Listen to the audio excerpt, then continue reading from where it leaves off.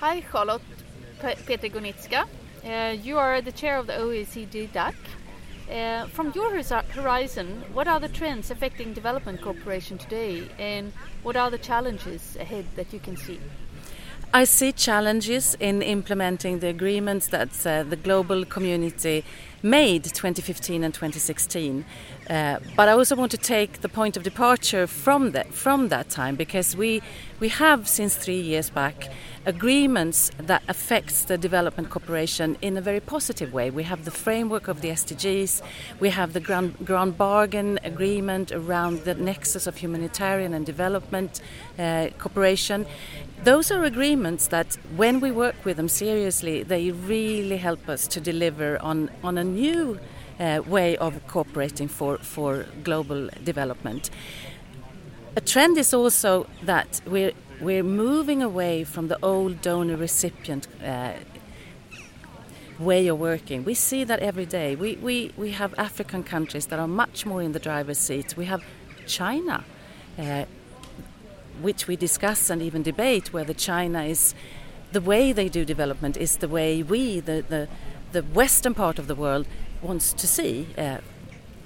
They don't work according to our standards, so we debate that. But the fact is that they are very much there. And we see a society engaging in development, not only the civil society and governments. We see private sector really acting. We see philanthropy, we see, as I said, emerging countries or emerging economies, and so on and so forth. So a global village that are in one way engaged trying to implement this.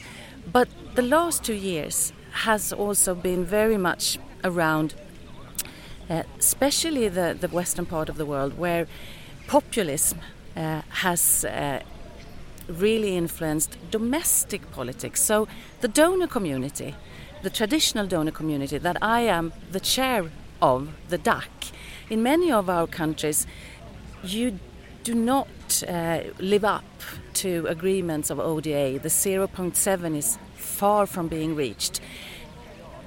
Security and self-interest are words that are much more in the debate than development cooperation.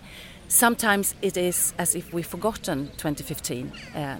In my view, it's really not high on the agenda for some of the donor countries. So what we see is also a skepticism, a criticism towards the multilateral system, UN, and all of the things that we've, the tools that we agreed on to use are now being very scrutinized and criticized, and funds are decreased and so on.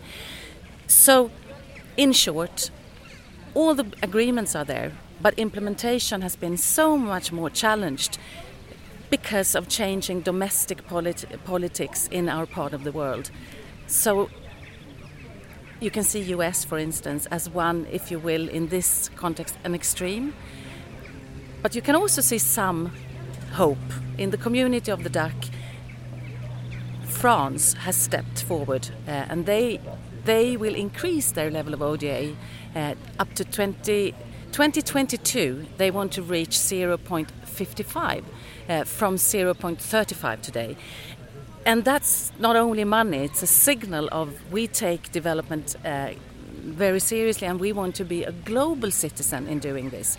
So there is this moving map, if you will, where some hope is also part of my daily life, but populism, self-interest are much more the drivers behind development cooperation than they were some years ago. And what do you see, how can we combat that? Do you see any solutions and any way forward in addressing these issues? Well, I think what we need to do is to really continue to work on the SDGs and form coalitions of the willing, those who want to work together, and demonstrate in practice that it's actually a win-win-win-win-win situation. Because I believe that if you're skeptical to the multilateral system working for you, if a system like that can prove that it's actually efficient, then that talks, if you will. You can say what gets measured get done, and money talks.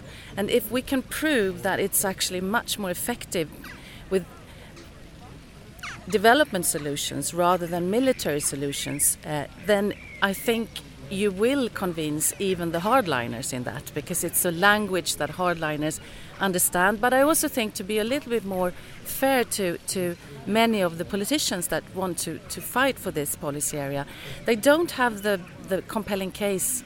They are struggling to tell the story of that development, the way we do it, is really the solutions to problems they see.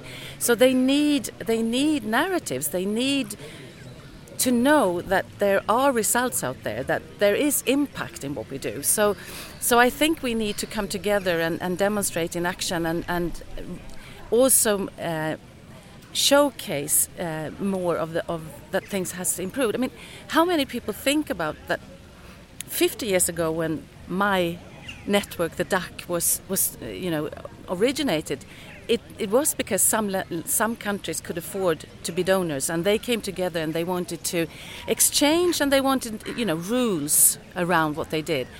At that point of time, 50 years ago, the world had 3.5 billion people, and 2 billion of them were living in poverty.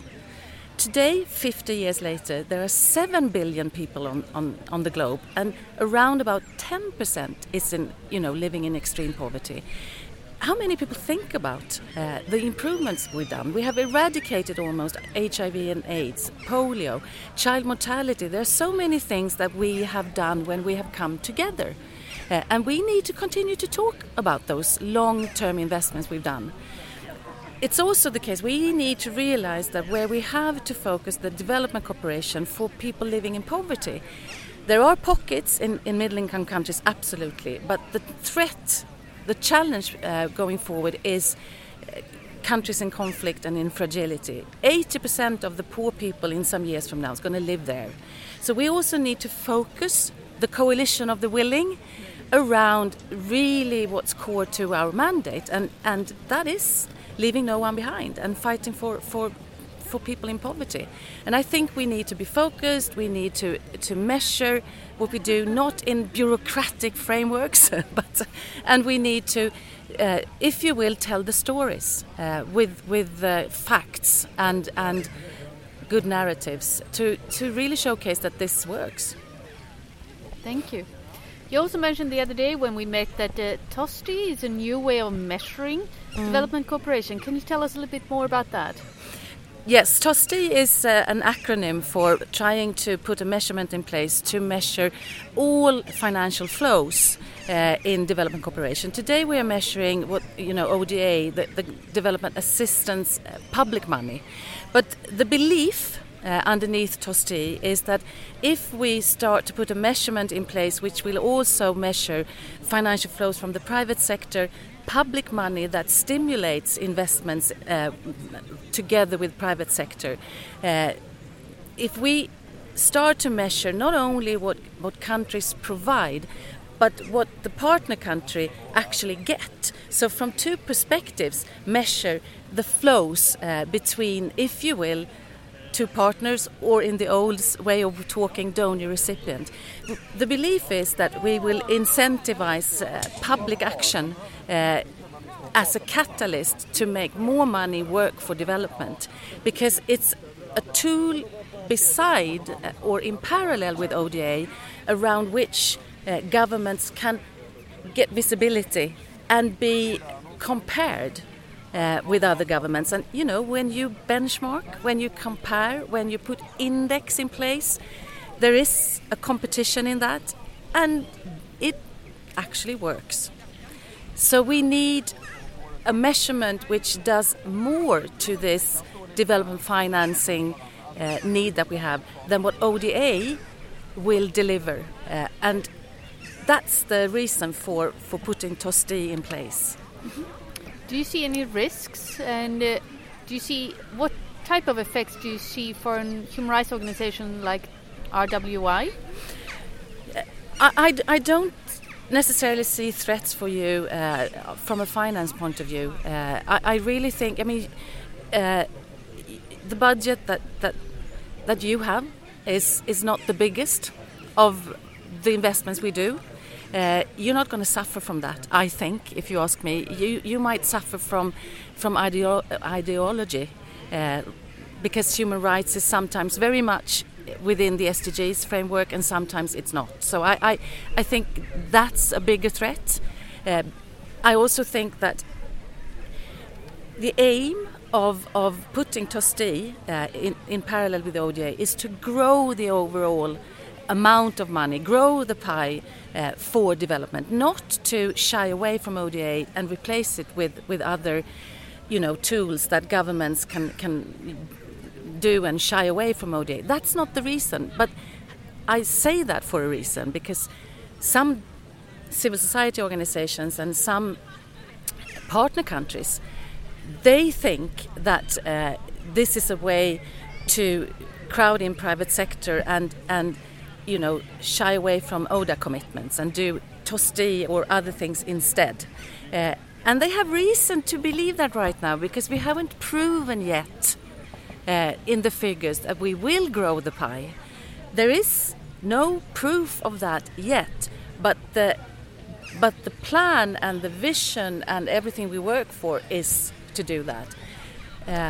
But the proof is in the pudding, the proof is in the action. So civil society need to, stay engaged, look into what we're doing, talk about the opportunities and risks, so that you keep us accountable in what we do towards what we have said that this is about.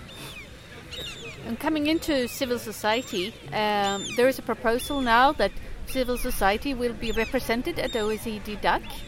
Can you tell me a little bit about that? Civil society has for a long time tried to get a predictable communication and to be included to influence decision making in the OECD DAC. And we have discussed for a year, the ways to do that. And I'm pleased to say I think Sweden has played a very important role in that. We have secondments at the OECD to help us to do this now. What we have put in place, and we will decide on, and I hope that we will decide on this now at the 10th of July, it's very close to a decision, is a framework for a predictable engagement between civil society and the OECD. And in short, we will meet twice every year to discuss the overall development agenda, to kind of inform each other, what are the challenges that we see from each side, and what do we need to know about each other's communities, if you will, to agree on an agenda around which civil society wants to influence the OECD. And the civil society will self-organize who will come to the meetings, but they will also have an observer at the high-level meeting and senior-level meetings, which is very new. They haven't been able to be in the room, but now they will be. And they cannot vote, but they can talk. And it's also the fact that we have a predictable procedure in place before the big meeting. So, papers will be sent out, there will be a meeting 3 weeks before. So a predictable process for influencing the OECD DAC. But also, a predictable process to have a conversation on the issues that we actually are working together with, because we have common goals, but we have different roles. So I'm really looking forward to this, I must say, because I think it's going to set, an example of how we can predictably, regularly engage with other groups that are not DAC members, but very important to us in the new context of decision making, where we need to listen to many more communities than ourselves and our own. Okay. Thank you so much for this interview. Thank you for asking. Thank you for that.